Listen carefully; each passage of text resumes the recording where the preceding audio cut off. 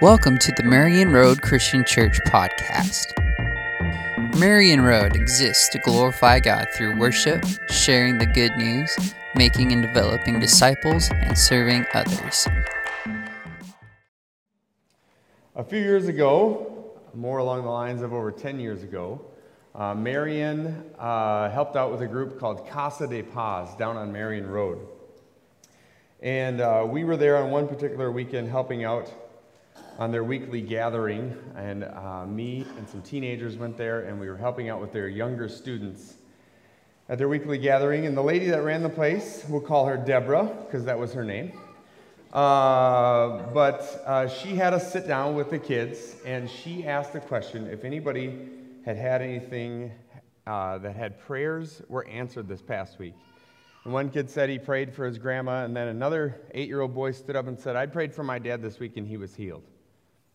Interesting. And then she prayed a prayer of thanksgiving over the healing, a prayer of praise, and then we continued on. And then, as the helpers in the room, she turned the direction to us and said, well, what do you guys need prayer for? And it was that moment like, we're just here to help, like take the spotlight off of us.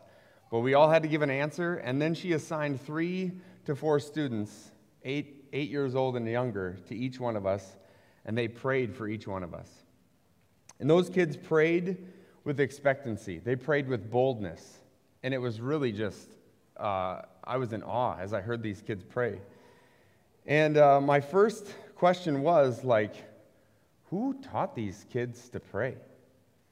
And how do they know how to pray like this? And in just a few moments after that, Deborah, she led us in prayer. And some of the kids' prayers sounded very much like Deborah's prayer. And I knew in that moment that she had taught all of them to pray.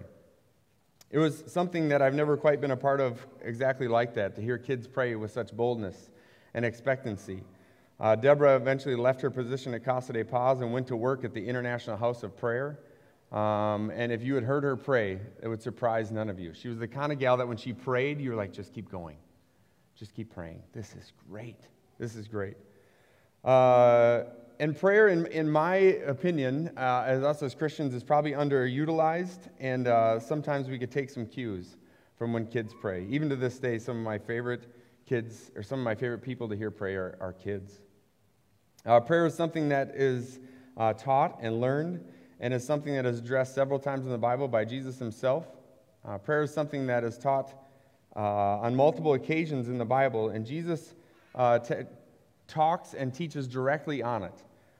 Some interesting facts is Jesus never teaches directly on how to give a good sermon or give a good Bible lesson, but he does talk directly about prayer. So today is going to be all about prayer, and Jesus finds it very important, and he lived to show it was important. So we're going to read today in Luke 11, 1 through 13. And if you have it out there, that's good. Otherwise, it'll be on our TV. By the way, if you haven't noticed, we had some technical difficulties today. We don't know what happened. Sometimes things happen. Luke 11, 1 through 13. I'll read. One day Jesus was praying in a certain place. When he finished, one of his disciples said to him, Lord, teach us to pray, just as John taught his disciples. He said to them, when you pray, say, Father, hallowed be your name. Your kingdom come. Give us each day our daily bread. Forgive us our sins, for we also forgive everyone who sins against us, and lead us not into temptation. Then Jesus said to them, suppose you have a friend, and you go to him at midnight and say, Friend, lend me 3 loaves of bread. A friend of mine on a journey has come to me, and I have no food to offer him. And suppose the one inside answers, Don't bother me. The door is already locked, and my children and I are in bed. I can't get up and give you anything. I tell you, even though he will not get up and give you bread because of his friendship, yet because of your shameless audacity, he will surely get up and give you as much as you need. So I say to you, ask and it will be given to you. Seek and you will find. Knock and the door will be opened to you. For everyone who asks receives. The one who seeks finds, and the one who knocks, the door will be opened. Which of your fathers, if your son asks for a fish, we'll give him a snake instead. Or if he asks for an egg, we'll give him a scorpion. If you then, though you are evil, know how to give good gifts to your children, how much more will your heavenly Father give the Holy Spirit to those who ask him? So it's a fun little package we have today, and at first glance, the section starts out with the disciples asking to teach us to pray. But if that wasn't there, these stories might at first glance seem like they're not connected, but they are. But this story is coming off the heels in chapter 10 of Jesus talking about Mary and Martha, and so we don't get any context clues. We don't have any idea what's coming. It just kind of comes in abruptly. But my speculation on how the story went is that the disciples would hear Jesus pray, and they would be awed. And one of them couldn't take it anymore, like, Jesus, can you teach me to pray like that? Jesus had mastered prayer, and his disciples got to hear it and be part of it. And they knew his prayer life, and they knew that their prayer life had much to be desired. My Uncle Mike used to tell me a story, and my dad has told me as well, about my grandpa. My grandpa was an excellent marksman with a shotgun. And one day when they were out pheasant hunting, a pheasant flushed wild in a long distance. And it was so far away that my uncle said, that's too far, I'm not going to shoot it. And my grandpa pulled up and shot it stone dead at over 60 yards. And my uncle said, Dad, how did you do that? And my grandpa said to my uncle, and this is what gets quoted more often than not, I taught you everything you know, but I didn't teach you everything I know. And that was kind of the story, and that's lingered around there for a long time in the Caro house. I taught you everything I know, but I didn't teach you everything I know.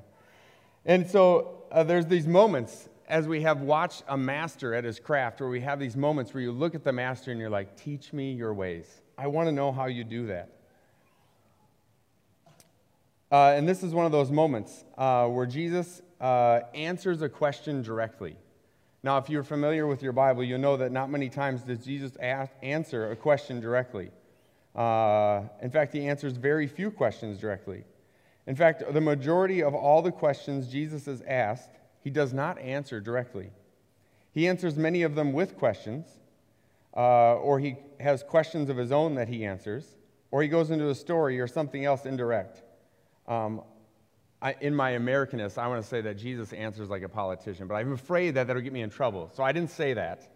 But that's what it feels like sometimes. But this is one of those moments where he answers directly. Jesus teaches to pray, and he says, okay. But when you pray, say. And he just goes right into it. It's a rare opportunity. Go right into it. And so it's one of those moments as a readers, we got to listen up, because if you are familiar with how Jesus talks, he doesn't ever, hardly often, go right directly into it. And so he says, here's exactly how you should pray. Now we know if you are a Bible reader that this prayer sounds a lot like what's known as the Lord's Prayer back in Matthew. But it's missing some things, right? There were some chunks of it as I went through and I read, you were like, hey, you skipped a part, right? But I think more along the lines, not necessarily word for word is important, but the ideas behind it are important. Does this mean that we can pray this prayer exactly? Yes, it does. But what's behind the prayer is what really matters. If you pray this prayer exactly, do you understand the words you're using? Do you actually mean what you're praying? Could you use different words and mean the same thing? Yes, and please do. The prayer starts out with Father, the word for dad or daddy, the way in which a child addresses their parent. The approach needs to be humble in heart. It's that moment as a parent where you get the little tug. Dad, Dad. You know it. Kids, you know it. When you need to get mom and dad's attention, but you don't want to make a big scene. Dad, Father. The next words are hallowed, or the idea of being sacred, holy, reverent. Holy Dad. Well, if you're saying he's holy, then he's set apart. Holy Father, you're set apart. You're bigger than anything else. You're a sacred spot in my life. You are the sacred spot. Is he actually the sacred spot in your life? Is God sacred? Is he the most special in your life? If you're saying these words, that's what you're saying. And then it goes right on to say, your kingdom come. By saying this, it's the immediate dismissal of your will. It's God's will. I'm inviting your kingdom. So much would be different on this earth if just up to this point in this prayer, we prayed just this chunk of prayer and meant it. It would change the way our hearts work. It would take us down a few notches. It would keep us from presenting our requests, just our requests, if we approached Him with, Holy Father, your kingdom. But like a bad infomercial, but wait, there's more, right? Give us today our daily bread. Not daily dessert, but just what we need to get through today. Bread is nothing amazing, but it is substance enough. And forgive us as we forgive those who have sinned against us. I know that God has forgiven me all sorts of evil. The very least I could do is forgive the others who have done the same against me. After all, who's sinned more against God than me? I mean, I only know my sin. I don't know your sin. But I know I've sinned a lot. I've sinned more against God than any of you could even sin against me. So forgiving you should be an easy task if God can forgive me of all my sin. Lead us not into temptation. This is an interesting phrase. It almost seems like it implies that God is currently leading us into temptation if we don't ask Him to not lead us into temptation. But that's not what it's saying. We are first asking to be led. And secondly, being asked to lead us other places rather than being tempted. Not to flirt with temptation. Not to say, God, test me. Try me out. No, the Scripture is pretty clear when it comes to just even temptation to flee from it. Flee from immorality. Flee from temptation. Flee from evil desires. Don't desire a test. Don't lead others into it. Don't cause others to stumble. Steer long and clear from temptation. This is the end of the little section of the part known as the Lord's Prayer. And there is more helpings of prayer coming, but it's worth saying that we could just stop here. We could just stop here. If you get nothing else from today's sermon, what Jesus has said in this first chunk is enough. And people have preached probably years' worth of sermons on just what I covered in a few minutes. So there's a lot more there. And if you desire to know more, there's a lot more that could be studied. Study this section and study these words, but most importantly, pray. Pray, and Jesus will continue through prayer and through His word to blow your mind. But let's reread verses 5 through 8. Then Jesus said to them, "Suppose you have a friend, and you go to him at midnight and say, 'Friend, lend me 3 loaves of bread. A friend of mine on a journey has come to me, and I don't have food to offer him. And suppose the one inside answers, "Don't bother me. The door is already locked, and my children are in bed. I can't get up and give you anything. I tell you, even though he will not get up and give you bread because of your friendship, yet because of your shameless audacity, he will surely get up and give you as much as you need." This story, at first glance, the first time I remember reading it was like in high school, and it didn't make any sense to me. Who's doing what? There's 2 friends. You have a good friend that shows up at night and a bad friend that's there, and what's going on? Anyway, so for me, I have to all right, so a friend comes to my house. I don't have anything to give him. I got to go to a friend's house, all right, and go get it. So that's how it goes. 3 loaves, that's a lot. Oh, these are American loaves. Okay, Bible time loaves. Oh, okay, yeah, we're shrinking it down. All right, 2 fish and tiny loaves. Okay, that kind of thing. So it helps to put it in the framework of how the original hearers would have said it. And so you get to your friend's house and you say, "Friend, I need some food." And most likely the friend is not a rich man, or he would not even be able to hear you from the front door. It's probably a one-room house. If you've ever seen those, if you've ever been to somewhere where the whole family lives in one room, most likely on one end there's a kind of a lofted area where kind of everybody sleeps all at once, and then the rest of the area is filled with either your possessions, which your prized possessions would have probably most likely been your animals. Yes, your animals probably lived in your house, but the floor is dirt, right? And you just shovel it out in the morning. And he says the door is locked, and that's maybe to keep others out, but it's also to keep your critters in. And darkness, right? I mean, this isn't in America where we have light and we have street lights and ambient light. It's dark. So when he says, in order for me to get up, that's going to raise quite a ruckus. Just as a parent, if you've ever had a kid sleep with you, Number one, you're not sleeping very well, right? We all know that as parents. And sometimes you wake up with arms across your face and legs in places, and why am I wet, right? You know those moments? So you're not sleeping already as a parent, but possibly you have critters in your house as well. And so when a friend finally knocks on the door, that moment, like, I just got to bed, right? I just finally fell asleep. No, I'm not going to get you up and give you anything, all right? But because the friend persists, because of his shameless audacity, is why he gets up. It wasn't the loaves, right? The loaves weren't the problem, right? The issue is never 3 loaves. It's the work to get up and make that happen. You're going to wake your whole house. Everybody's going to be up. So the moral of this story is, are we persistent in our prayers? My children have taught me that it doesn't take very long walking through a Walmart or a grocery store, whether they could talk or not, for them to let me know what they want, right? I mean, even when they can't talk, the points and grunts, right? And if I, as a father, gave in to every single thing that one of my kids wanted, before I actually got to the spot in the store to get what I wanted, what I came there for, our cart would already be full. And not only would that be bad parenting, that would be terribly wasteful. We wouldn't use most of it. My kids don't know best. However, if my kids, like our Heavenly Father, are persistent and their focus is on one thing, then at least we're having a conversation about the one thing, whatever the one thing is. Now, for those of you that are parents in the room, your kids have been persistent about something you're never going to buy them. But at least you get to have a conversation about why we're never going to buy it. And then there's been other times you're like, I never thought I was going to buy this, but look what I bought. Right? And some of you are laughing because you know, I don't even know how to run that, and I just bought it for my kid, right? You have those moments as a parent because of their persistence. But God is ready, willing, and able to give so generously.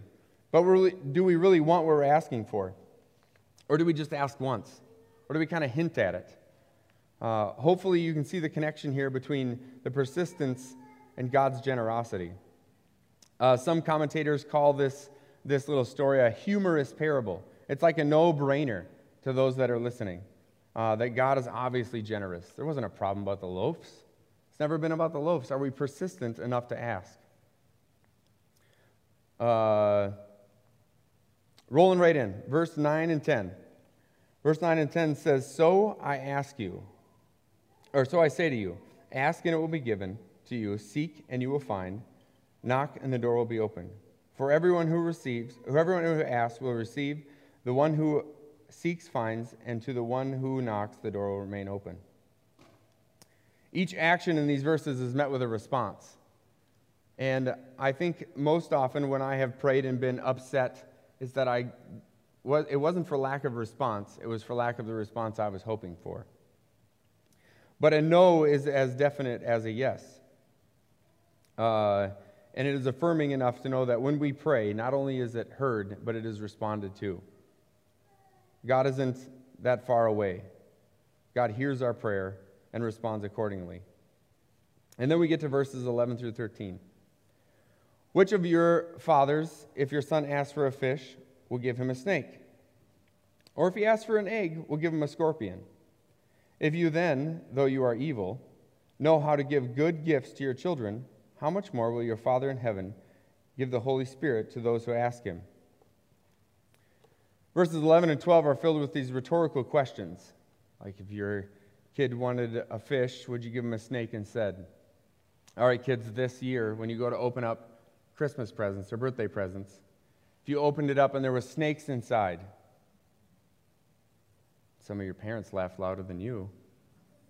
All right? But you get it. That would be no present at all. That would be no gift. That would be no good. A friend of mine one time was on the cusp of being engaged, and it was one of those moments of any day now he was going to pop the question. And it got to be Christmas time, and he gave his wife, who was not his wife yet, who was not even engaged to, he gave her a camera, a digital camera. And the next present she opened after the digital camera was a ring box. And he got down on one knee and he opened the ring box, and it had the memory card in it for her camera. Not a good move. Not a good move. She was not happy. But we understand this. We understand this, how this isn't a good move. And in verse 13, it says, if you then, though you are evil.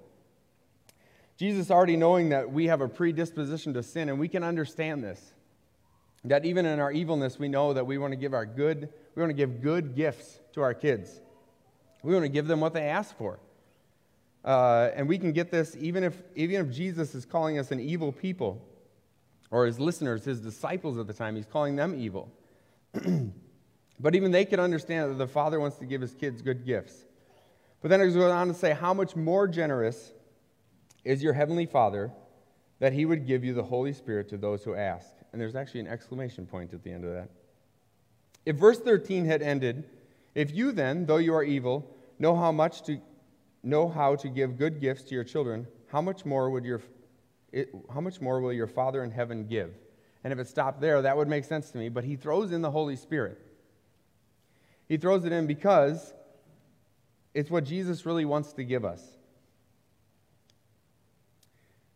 It says much more about our Heavenly Father when he wants to give us the Holy Spirit.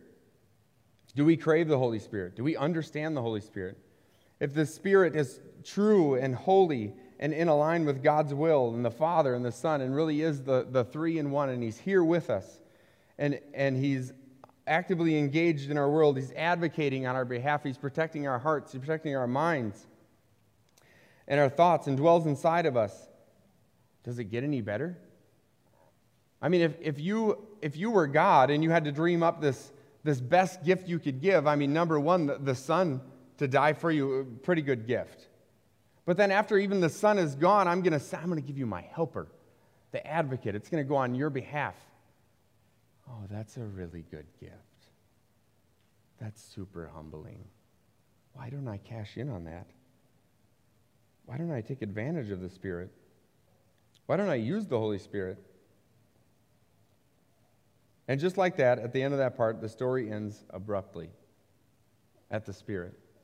But there's plenty there to chew on. The Spirit, and we talk about the spiritual things, sometimes it's troubling. The Spirit never really, we never get a chance to, get introduced to the Spirit other than, through wind and fire and other things. And sometimes it gets weird, and we don't know where to draw the line. Was that the Spirit talking?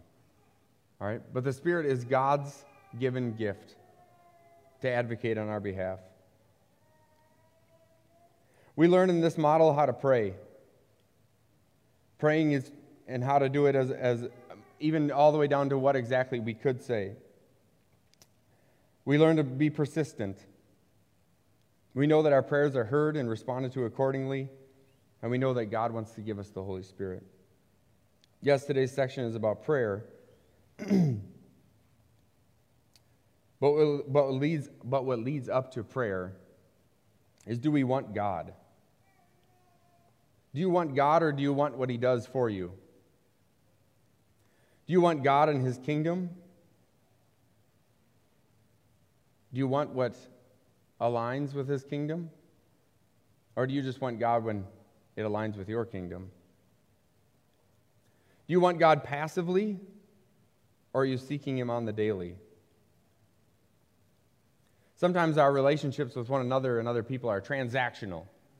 I like that person because they give me fill in the blank. I should be that person's friend. Maybe they'll let me. And sometimes that leaks into how we treat God. I need to pray to God so he gives me. But that's not the point at all. The point is so that we would call him Father. The point is that we would receive the Holy Spirit and not shun the advocacy of it. Prayer is a great thing. It is underutilized by us Christians. Prayer is not a transaction, but part of our deepening relationship with God, who we love and serve. Prayer molds us and shapes our hearts, and certainly reminds us and reminds me that I'm not that big of a deal. Not as big as I think I am sometimes. So this is more than just go home and pray. It's pray with intent, persistence, with thoughtfulness, pray the Lord's Prayer. Sure, you can say it word for word, but you can say it idea for idea or concept for concept. And I know when I do that, it helps immensely. One thing that helps me with prayer is an acronym. And it's an easy acronym. It's called TACOS, TACOS. And it starts with thanksgiving. That's the T. The A is adoration. I adore God. And you get to Thanksgiving, what you're thankful for, you adore God, and you haven't said much else about you. TAC is confession. This is when you come on the scene a little bit and it doesn't feel very good. The O is for others. And finally, the last is self and supply. And if you go through it right and you do it right, it's just like the Lord's Prayer, and you get through the first ones, and you feel yourself aligning, you feel your will aligning with God's will. And what you originally came to approach God to pray for, by the time you get to the S, you forgot. Or it's not that important anymore. So taco prayer. That's the best shot in the arm I can give you besides the Lord's Prayer. And lastly, let's pray.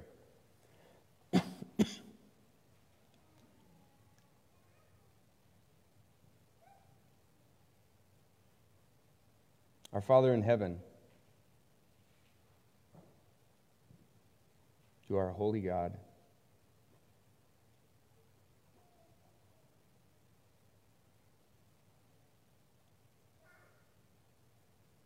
we thank you so much for being that holy God.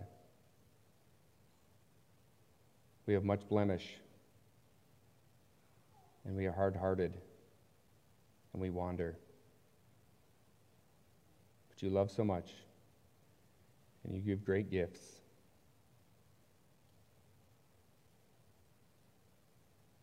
Help us to understand you and to know you more. And through that, through praying like your Son did, our relationship will deepen. Thank you so much for your love for us. That you'd send your Son and your Spirit. Thank you for hearing our prayer. It is in your Son's name we pray these things. Amen.